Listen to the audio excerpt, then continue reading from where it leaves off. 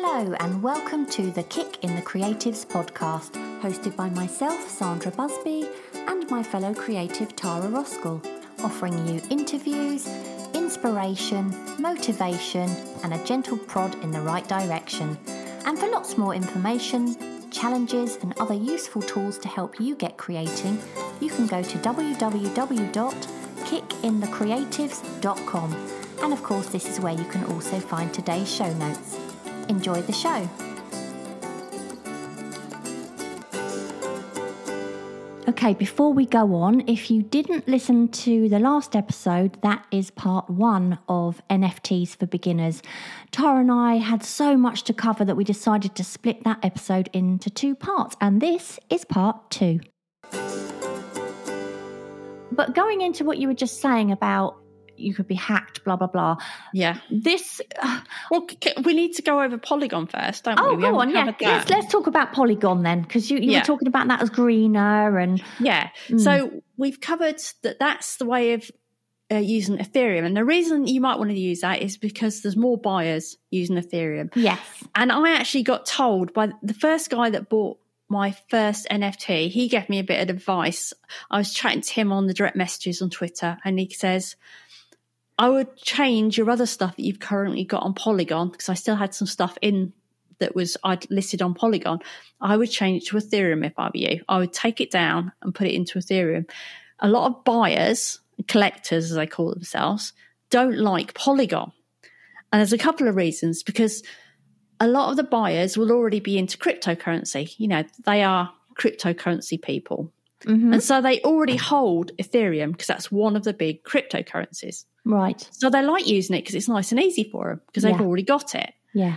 And if they want to use Polygon, they first got to do, like if, say, you've got to buy something in dollars instead of pounds for us. Yeah, and you've got to convert it. Oh, it's like, oh, God, I've got to convert it first and then do that. So that's basically what they'd have to do if they want to buy some Polygon. So he says, so that's one of the reasons we prefer it. Also, you tend to find some of the scammers or more scammers will use Polygon because they don't have to pay the initialization fee for their account. Oh, okay.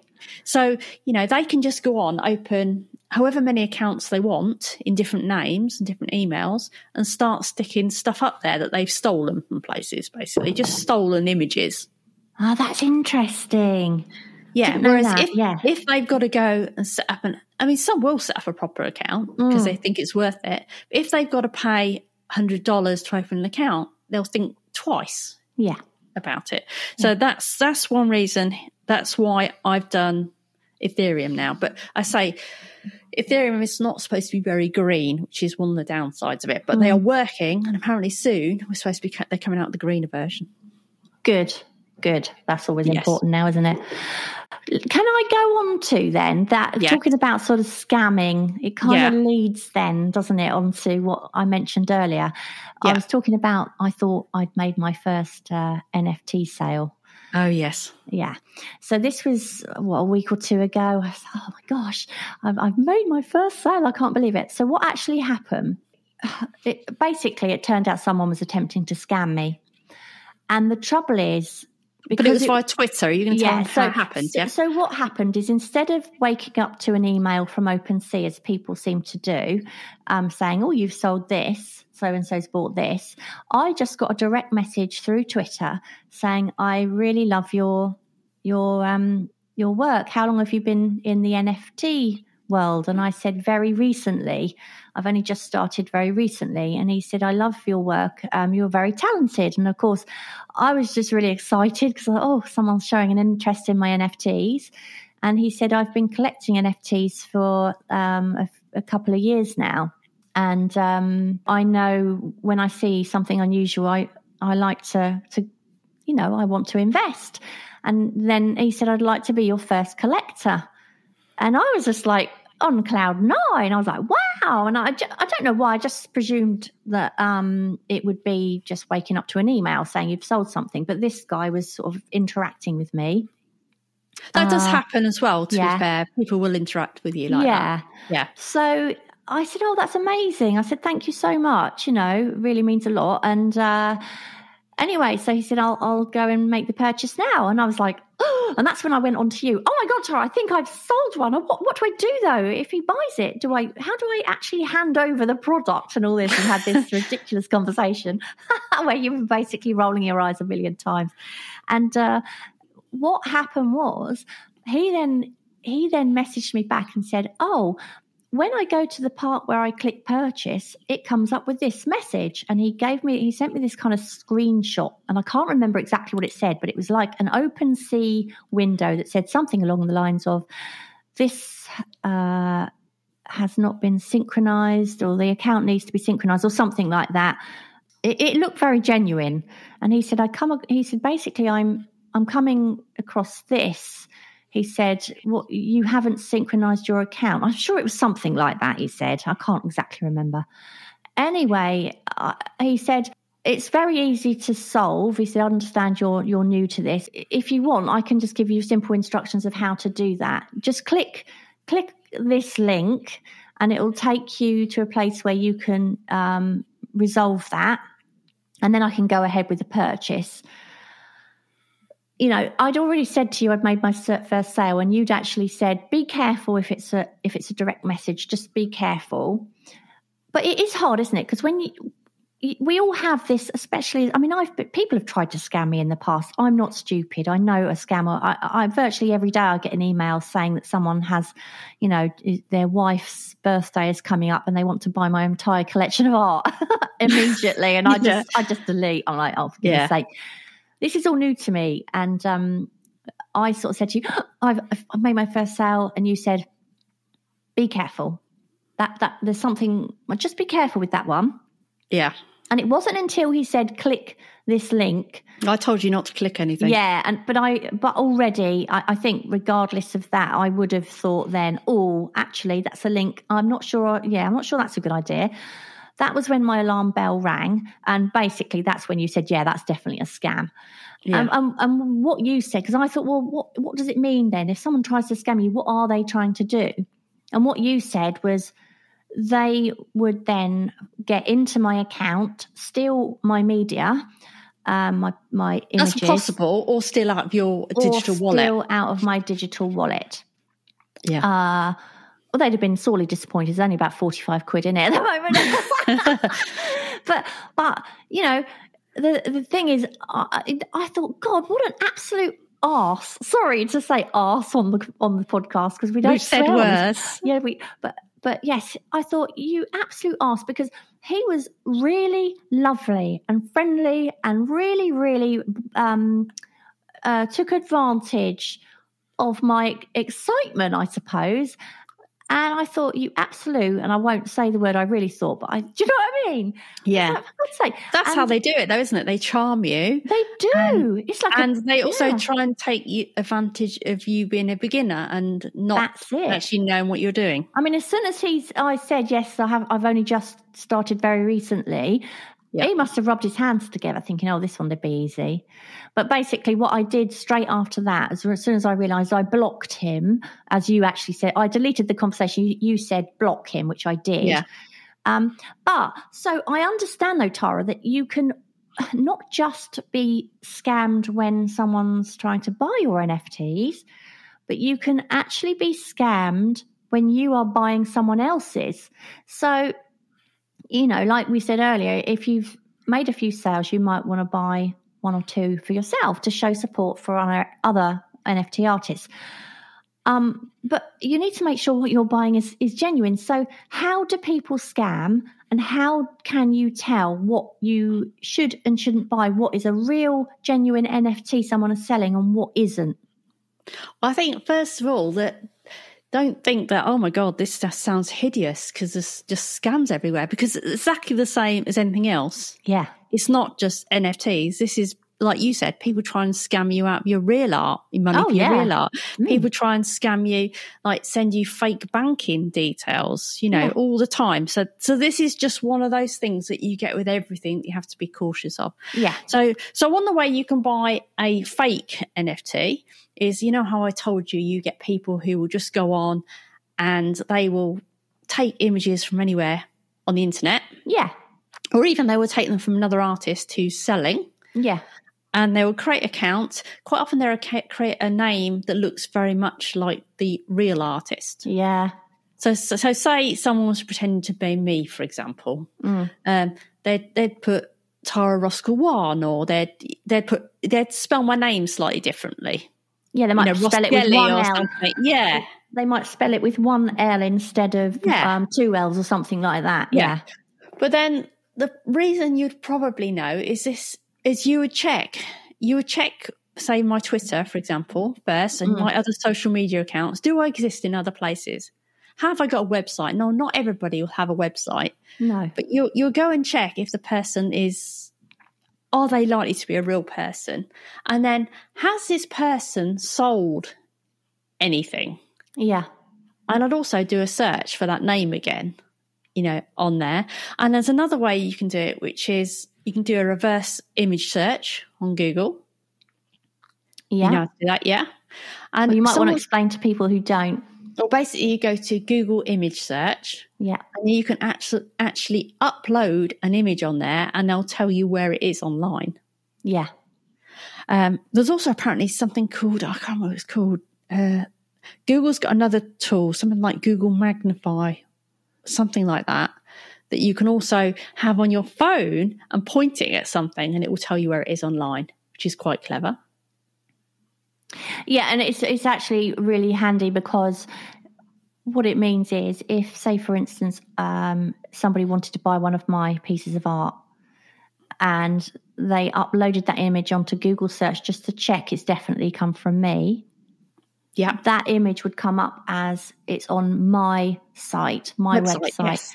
If it didn't belong to me and I was trying to, sell someone else's art, which of course I would never do, but if I was one of these scammers, that art would be found on someone else's website altogether, the real artist's website, which is when you can tell that this doesn't even belong to this artist. And of course, people try and do that with physical art as well, don't they? They'll try and say they own a piece of physical art and people do with holidays as well, that they own some villa somewhere. So this is not just NFT places; this is everywhere. Yeah, I mean, there's scammers all over the place, in all types of things. So don't be put off because of that. We just want to cover a few things that we've heard. You'll also get websites that they'll pretend to be the official website. Yeah. So you know how people send you to a bank website that's not really a bank, or they try to, not really a bank website. Yeah. To try and get to put your details in. It will look very similar. Am I right in thinking there's normally a little padlock on the address bar to the left if it's genuine, secure? But I wouldn't rely on that, because it's quite easy to get a padlock right at the top. Ah, okay. So, yeah. I mean, that means it's secure in as much as in nobody else is getting your data apart from the person who owns the website. Yeah, yeah. You know what I mean? But that doesn't mean that the person who owns the website is genuine. So that's one thing. I think that's most of them. I say I wouldn't keep much money in your digital wallet at a time. I'd just clear that out. Yeah. So just spread your risk, basically. You can get what they call, and I've been thinking about investing in one of these. You can get what they call hardware wallets, which is basically a physical thing you hold in your hand. Yeah. That's got like a USB or something on it, and you plug it into your computer. And I think how it works, and now I don't know because I haven't got one, is that in order to be able to use your digital wallet, you have to have that plugged into your computer. Right. Do you know what I mean? So it's almost putting a lock on it for someone who hasn't got that thing. That's interesting. Yeah. Yeah.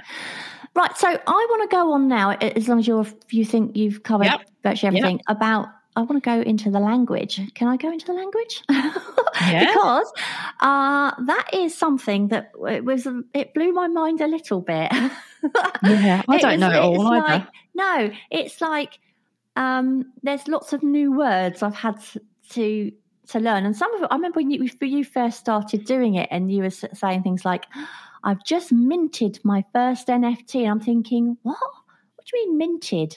And then I was looking at and they were like, oh, lots of people on OpenSea, I'm going to mint this afternoon. I'm thinking, what on earth does that mean? So basically what I found it just means you're going to sell something. So if you mint you're something, going to upload it and put it for sale. You're uploading it, putting it for sale. That's all it means. So why there's a different language for it, I don't know.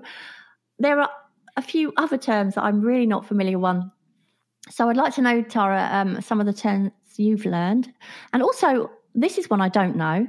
What does it mean if I say I've dropped one? It means you farted. Oh, Sarah.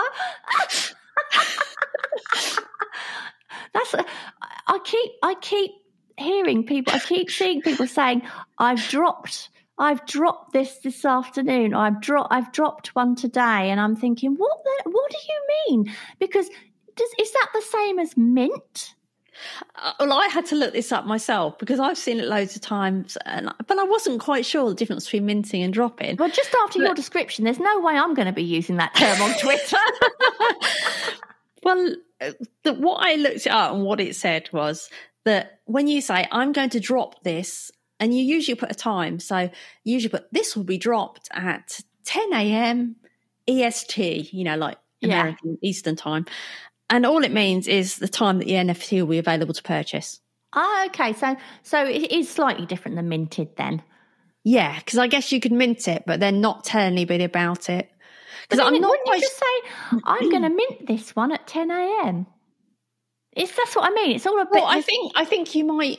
I'm not quite sure what the actual point of minting is called, because OpenSea makes you go through a double procedure, don't they? Where you upload the thing, but then you don't actually have to put it for sale. So you could just leave it sitting there. I see. So I don't really know is the answer to that one. Yeah.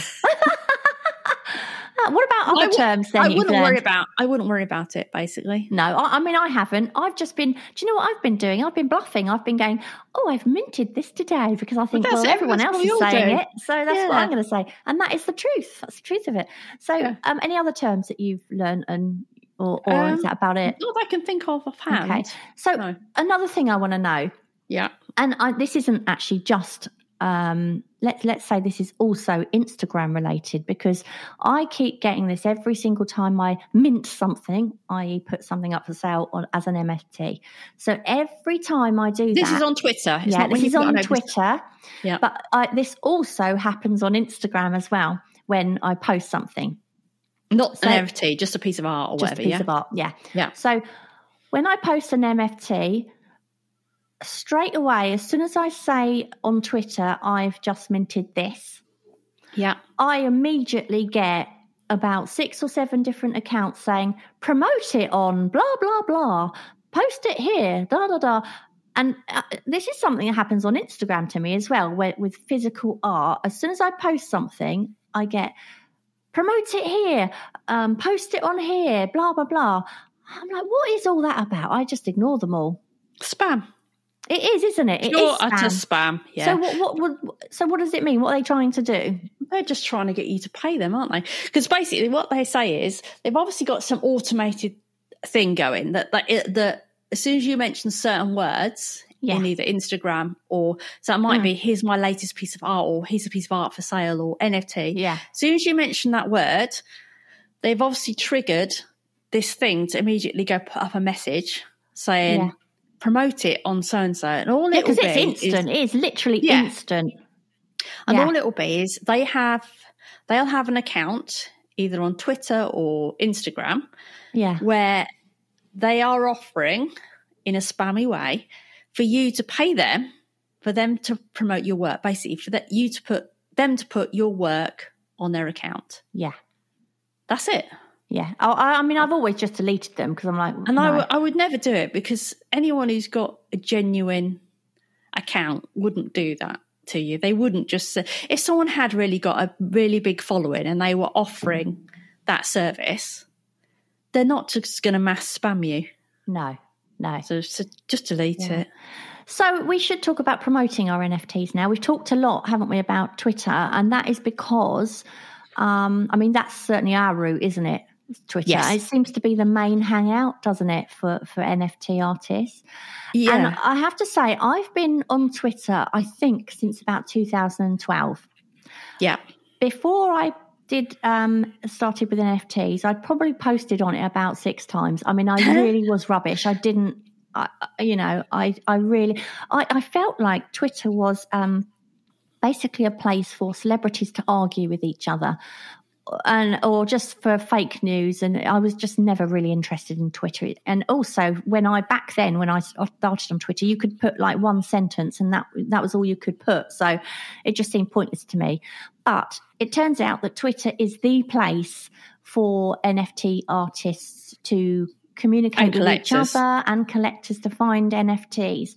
So as you can imagine, Instagram's very easy, isn't it? Facebook's very easy. But I must say, when I realised that, look, I've got to start engaging on Twitter now, and I need to try and get to know this NFT community, because, these are the people that are going to be, I'm going to need their support, and in turn, I'm going to support them and retweet their stuff and blah, blah, blah, which is fine. And it's actually been a really fun experience. But what I would say is I had to get my head around actually using Twitter, because what I found is, say, for instance, somebody tags you on Twitter. I'm like, tag me on what? I've been tagged where? What? And I'm trying to go back and back and back and back to find where this original tag was. Even stuff like that I found really hard with Twitter to try and get my head around just that part of it. So that was another thing I had to try and learn. And it still blows me away sometimes. I still get tagged in something. I think, oh, do you know what? It's lovely, but I haven't got an hour to try and find where I've been tagged. So I just give up.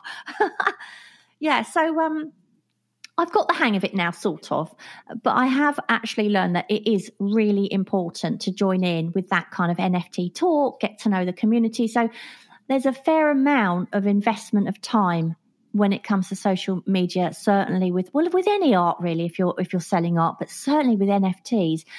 And there seems to be this certain protocol, doesn't there? This certain way of doing simple things. Like, for instance, in the NFT community, everyone says good morning to each other. But you don't say good morning, you say GM. I guess that's because there's only a certain limited number of characters on Twitter. But everyone says GM, usually what you're up to today. It's kind of really unusual. I think it's a bit like the Waltons meets Twitter. GM everyone, GN everyone. It's really funny. Apparently it started, well, so I've heard, that it was basically because it's always a good morning for someone because they'll wake up with a sale. Oh, yeah. That's what I've heard. But to wake up to my first sale. Yeah. So what you do is basically, I haven't been able to say good morning yet, and neither of you, because we're both doing this. But no doubt at some point this morning we will go on Twitter and say GM, or we've been recording this, or what have you been doing today, or we've minted this or something. So basically what you do is you say good morning, and then perhaps you'd go through what's, coming up on your feed, and you'd retweet artists' work that you like. And you'd perhaps comment on it, and in return, someone will start perhaps retweeting yours as well. So it's very much a supportive network, I think, isn't it? Yeah, I think so. Yeah. But I don't retweet everything. I retweet what I like more than anything. Yeah. Certainly. I'll retweet what I like, or I'll retweet someone who's been really helpful. Yeah. Or nice people. Yeah. Yeah. Yeah. So basically, Twitter seems to be the main place, doesn't it, really?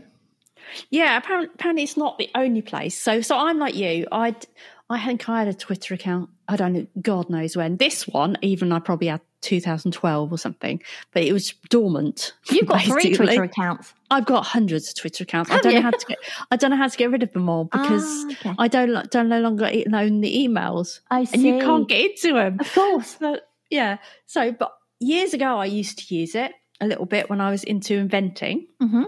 So that was 10, 15 years ago. But yeah, it was dormant. So like you, I'm learning it all. And I think even if you'd used Twitter before and we're now using it to kind of get into the NFT community, you would still find it different, because there's this whole new way of doing things, isn't there?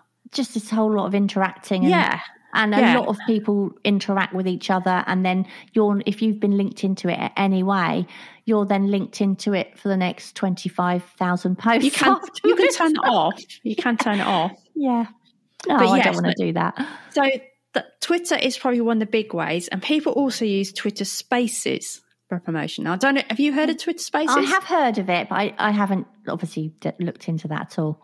So what Twitter Spaces are, and I've only listened in on a few, is if you can imagine almost a live podcast, or a live stream, but it happens on Twitter. Right. So if someone says, I'm starting a Twitter Spaces at 3:00, whatever. Is it like the Facebook version of Rooms? I don't think you can see each other, so it's just voice only. Okay. I believe it's just voice only. Right.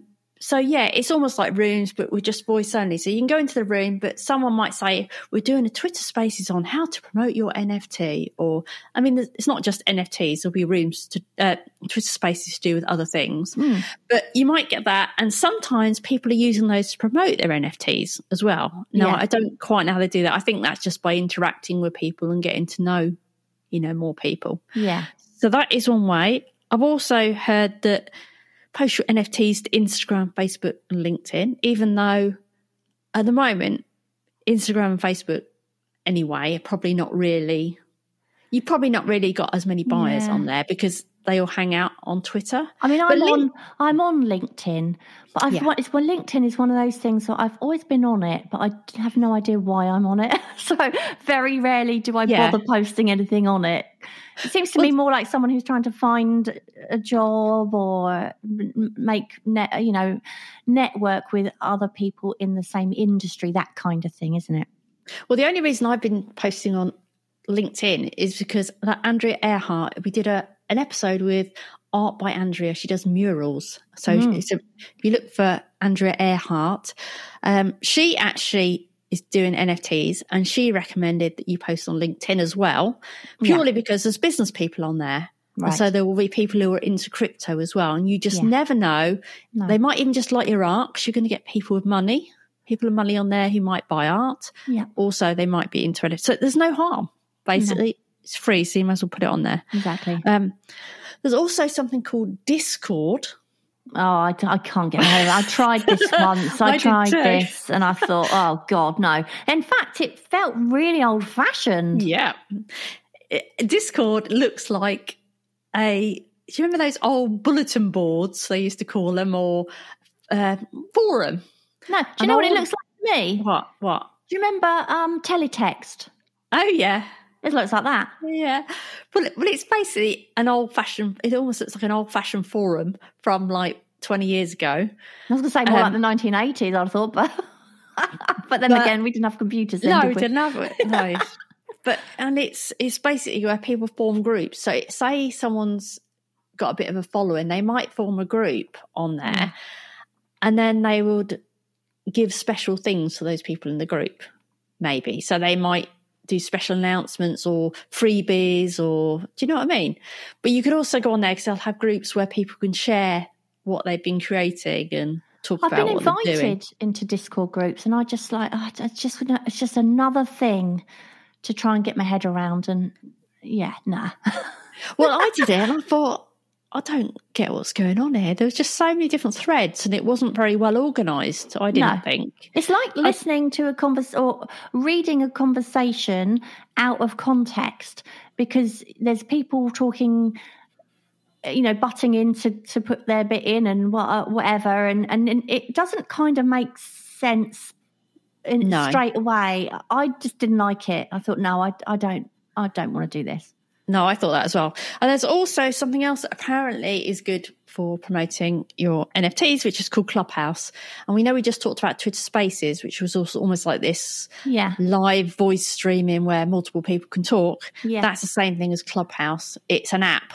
Right. I'm not sure if you can definitely get on iPhone. I don't know if you can get Android, but there you'll get lots of, I don't know what they call theirs, spaces or whatever, where people are talking about NFTs.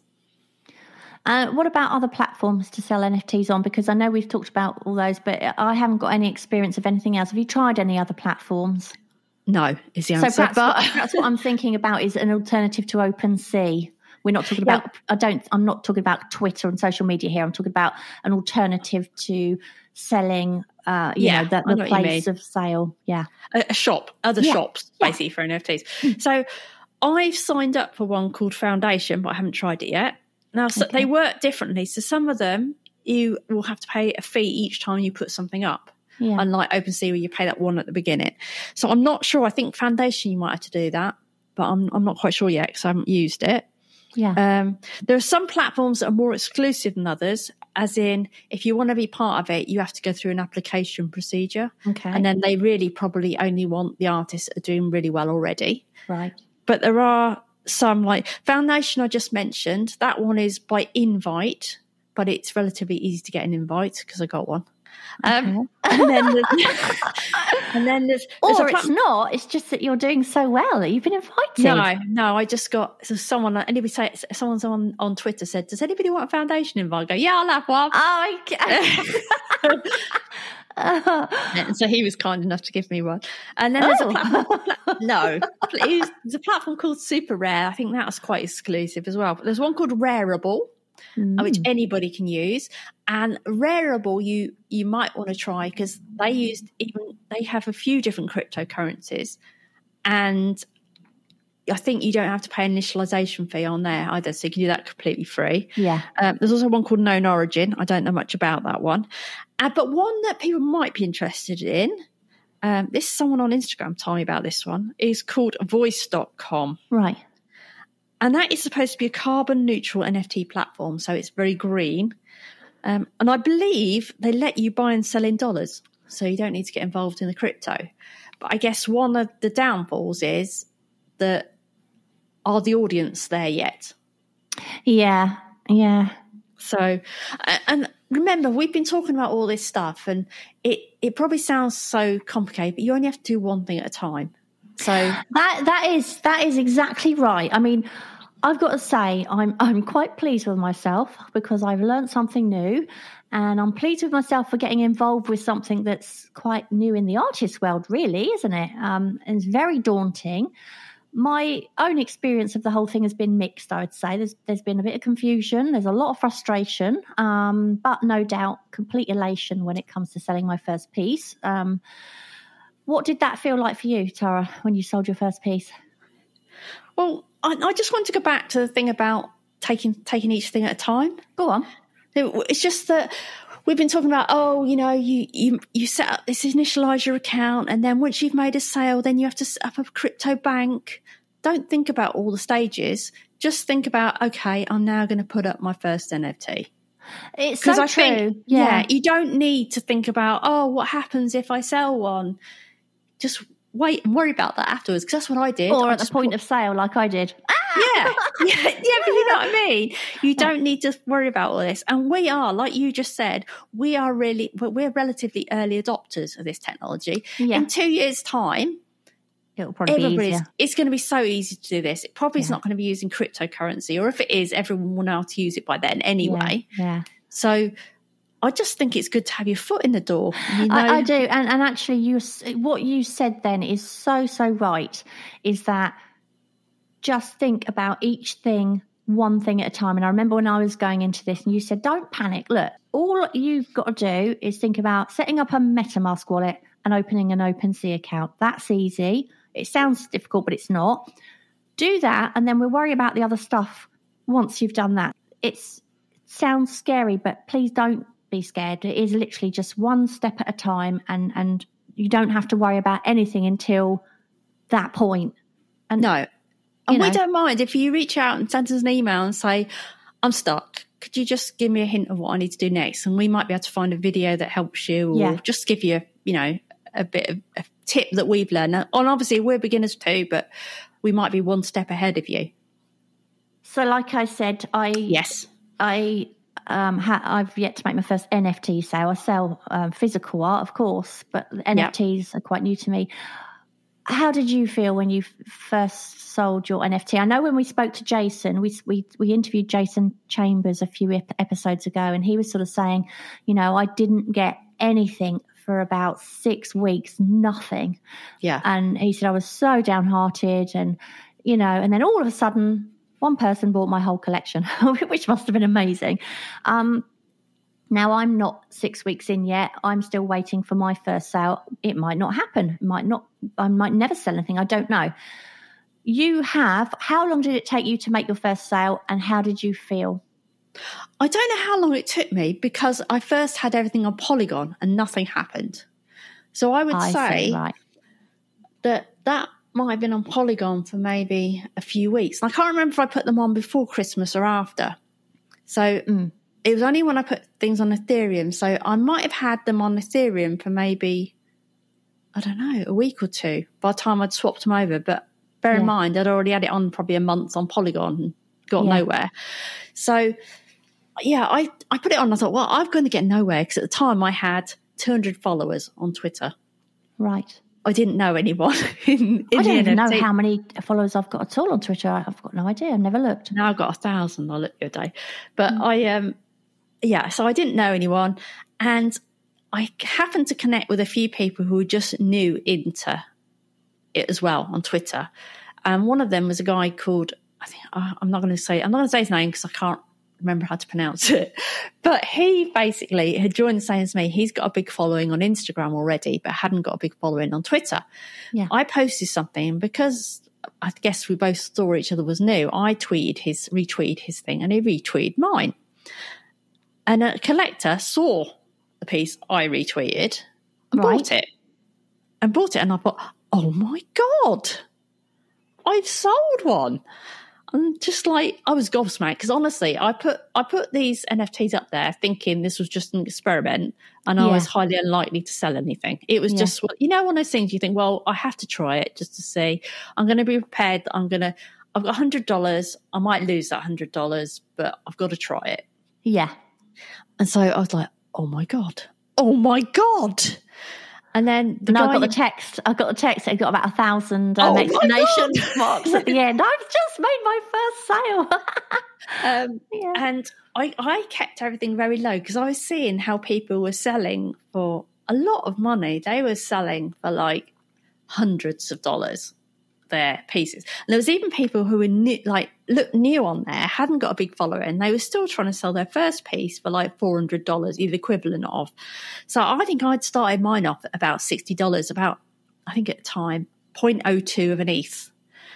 He bought it, and then he was the one who actually gave me the advice on putting all my other stuff on Ethereum. Right. And the funny thing was then he says, oh, looks like Mike, there's another guy on Twitter. Oh, it looks like Mike's just bought one of yours as well. So literally I sold 2 within hours. Wow. So talk about price then. That's the thing. I've just stuck mine up as a price that we kind of between us sort of said, oh, that sounds about right. Maybe my price is wrong. I don't know. Well, I don't think anybody knows. No. That's the thing. It's just like real art, isn't it? You could sit 2 pieces of art side by side by different artists. Yeah. That are very similar. One artist could be selling that for like 20,000. The other one could be selling it for like 20 quid. Yeah. But you've got, and you've got something, some NFTs which would have taken perhaps someone 10, 15 minutes to knock up on Procreate, which is going for hundreds of dollars. Yeah. But you've got somebody who has perhaps spent, hours, days, weeks creating a piece of art who, yes, then it is a digital piece ultimately at the end of it, but that piece has had to be created by hand and they're selling for $60. Yeah, it doesn't, I just don't know. It's just the same as real art, like we just said, how you get this crazy thing where who knows why a black square on a white bit of paper can sell for thousands. It's like, but what I decided I wanted to do was I wanted to get my foot in the door. Yeah. So I figured if I sold what I perceived to be relatively low compared to what everybody else was selling for, then I might get a buy at mine. So I think, I started about $60. The funny thing was, the problem is, you see, the buyers have to pay a transaction fee. And that can be a lot of money. So, for example, probably when the guy bought mine at $60, the transaction fee, which they call gas fees. That's another term, isn't it? Gas fees. Gas fees, they can be a lot of money. So they could be $150, for example, a transaction fee. It could be really low. It could be $20. So he might have paid $120 transaction fee and $60 for my art. Tell me just briefly, when you change the price, you can't put one up. You can put them down, can't you? You can put it up. It just costs you. Yeah. Whereas if you can just put it down if you want for free. Yeah. But then it gives you, as the person who owns that account, it tells you the history of the price. Does it tell the people who are buying? Yeah. Because if I went to buy someone's art and it said the history of this price is gone from that price down to this, does it tell them that? Yeah. That's a shame. Everybody can see everything that has happened. You can see, so everybody can see who's bought my art. They can see what I've bought. I mean, they can only see by people's pseudonyms, whatever pseudonym they've used. Right. But I use my own name on there. Yes, everybody can see everything. From that point of view, maybe putting things down is not a good idea because then it suggests that it's lowering in value rather than increasing. Well, yes and no, but also I saw someone the other day and she said, I'm doing a sale at the moment. I've decided to lower my price on this one and that's what people do in the real world, isn't it? Yeah, yeah. So there's no reason you can't do that. But I started mine at 0.02 ETH and then I'm trying to chink them up a little bit. And I put some of my prices down the other day because you set how long you want them to be on sale for and they'd run out. Right. So I thought, I'm going to lower those. Just see, and I think, and then do you still get people? Will people still see? People can still see what they were? Yeah, okay. But just don't worry about it. Yeah. So Any other resources then you can? Because obviously we are fairly new at this ourselves, and because of that, certainly you rather than me did a lot of research into this. So, what resources have you found to be most helpful for you when you were starting out? So one that was really, really helpful was a YouTube channel, which was called NFT Times. Times as in TIMES, like a newspaper. NFT Times. And the thing with anything on YouTube is about NFTs is the industry moves so fast that if you look at something 6 months ago, it may not be applicable to now. For example, with OpenSea, I believe you used to have to pay a transaction every time. Right. They've changed that. Yeah. So just try and look at the most recent ones. But obviously some it doesn't matter because some, if it's about marketing, they'll still be decent content. Yeah. But his one I found really useful. And then there's a podcast that is really nice and lighthearted called NFTs for Newbies. Right. And this is a duo. There's a guy and a woman, and they basically are like us. They were beginners. They didn't know much about NFTs. And they're making a podcast and learning as they go. So they get experts in to teach them. Yeah. And then on their YouTube channel, they show when they first mint an NFT. But they'll mint a silly one. They'll make one of them chasing chickens. Or I think the first one they made one of a video of them brushing their teeth. So right, okay. So an NFT can actually be just a short film. Yeah. It doesn't even have to be a piece of art. It could be a piece of music. Oh, it's so interesting. Yeah. Oh. So they, and it's NFTs with a number 4 newbies. That they're really good because they are lighthearted. Some of their stuff's a bit bonkers. But and if you think what we've said has blown you away, imagine listening straight away to perhaps a podcast or something where experts are talking about it, because it's easy when you become experts to forget that people don't know the lingo when you're talking about something new, and so I think that's where this NFT for newbies is a good thing, because it's they'll tell it in a simpler language, a bit like we're trying to do, Yeah. And there's also another one, which is the Crypto Business Podcast by Michael Stelzner. I really like that one, but that's a bit more high level. I don't mean high level as in intellectual. I mean, it's not the down gritty, this is how you do it kind of thing. Yeah. It's more of an overview sort of thing. Shall we look at our previous question? Yes, because I have a headache now. Is that my fault? And our previous question, I actually managed to post this one up. Woo! Well done, me. And it was, what was the happiest art-related accident you ever had? We've only got a few of these, so I don't think many people have had art accidents. Not happy ones. Well, we've got a few. Andy W. Art, he says, about 10 years ago, I was wandering through a DIY store. I came across some cheap decorators' stipple brushes. They are crude and stiffer than a student's laundry, but turned out great for adding texture and foliage with acrylic ink. I found this out when I chanced using them on a half-finished piece, when I realised standard stippling would take many hours. Brilliant. I've got Rick Fravor. Sorry, Rick. This weekend, I set out to have as much fun finger painting.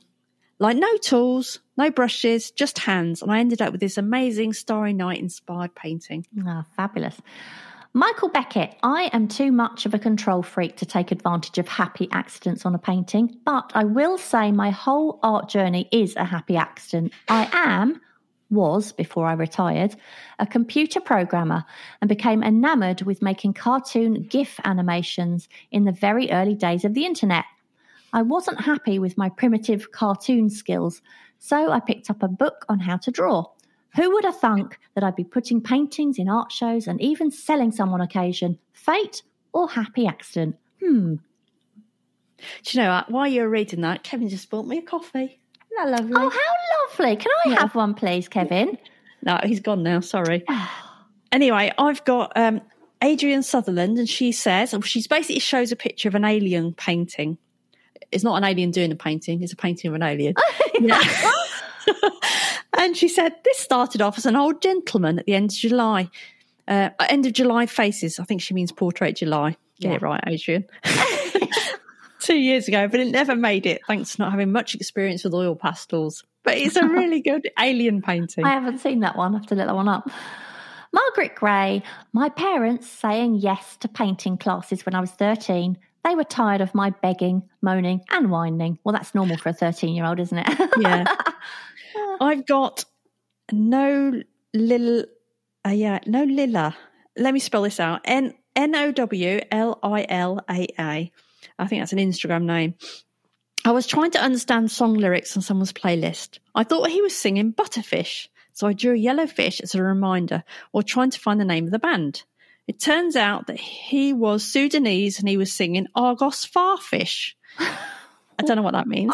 Anyway, I started drawing my little Butterfish character from that point on. Oh, that's cool. Yeah. I've got Sean Ballard Art. I can tell you the opposite. On Friday night, I got all set up to work on a piece I've spent hours on over the last few months. I go to put my first stroke down and crinkle up the paper and ruin the whole piece in 1 second. I screamed the roar of a dying Viking. I popped my rib and my voice is still hoarse on Monday. The artist's life. I've got strokes and shadows. When my little son felt that my misty grey landscape needed a cheerful sun, he decided to help me. And before I could notice, drew a red sun on the painting. Oh, that is so cool. Yeah, she really liked it. Did you see that one? I saw that. Yes, I did. Yeah. That's really great, yeah. Okay, so we have a brand new question for you, which is, what is the hardest thing you have found to learn along your art adventure? I was going to say art journey, but you know what? I hate that. I hate that term. It's really just twee and yuck. I like art adventure. Let's say that. Art adventure's not great either, is it? Well, not really. No. Okay, let's put it a different way. What's the hardest thing you have found to learn since doing that doesn't art? work. I think we'll stick with adventure. So for me, I reckon NFTs. But actually, no, not that hard to learn, really. What about you? God, I hadn't even thought about this. It's usually you that doesn't think about it. Probably learning how I want to paint or how I want to create. Yes. A lot of people, I reckon the answer would be building a website and things like that, or learning social media, I bet. Oh, I don't really think about that as the same thing. Yeah, I do, see.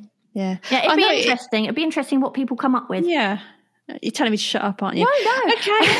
No, because it might be, I found oil painting the hardest thing to learn, or watercolour or something like that. So there's all sorts of ways to answer that question. I'm just intrigued to know what other people say. I think a lot of mine has been perhaps the technology side of things, because I'm not naturally that way. But, okay. Yeah. So as always, you can tweet us your answers at Kit Creatives or let us know in the Facebook group, which if you haven't joined, I highly suggest you do. We'll put the question up there and on the Facebook page, and of course on our Instagram, which is Kicking the Creatives. So we hope that gave you the kick in the creatives you needed. And don't forget to pop over to our website at kickinthecreatives.com to find out how you can take part in some of our upcoming creative challenges. And of course, there you can also subscribe to the podcast so you never miss an episode. And if you're enjoying the podcast, we'd be really grateful if you'd leave us a little review or even just a star rating if you don't have much time. And don't forget to subscribe to our Kicking the Creatives newsletter if you want to keep up with all our challenges and podcasts. And if you enjoy what we do, we'd love it if you would help support us to carry on doing it by buying us a coffee on our Ko-fi link. You can find that link on our website. We want to say a huge thank you to our latest supporters, and they are Jackie P. Thanks so much, Jackie. Marcia Furman and Joanna Brown, who continue to support. It's amazing. Thank you so much. Alison Cochran, thanks so much for inspiring me to complete 2 back-to-back Kick 365 challenges and for entertaining me with fabulous podcasts. I love it when I see a new one is available. Thank you, Alison. Really appreciate that. Yeah, thank you very much. Okay, so that's it for this time, and we'll see you again soon. Bye. Bye. Thank you so much for listening. We hope you enjoyed the episode, and if you did, perhaps you'd like to share it and leave a review for us on iTunes. Back soon.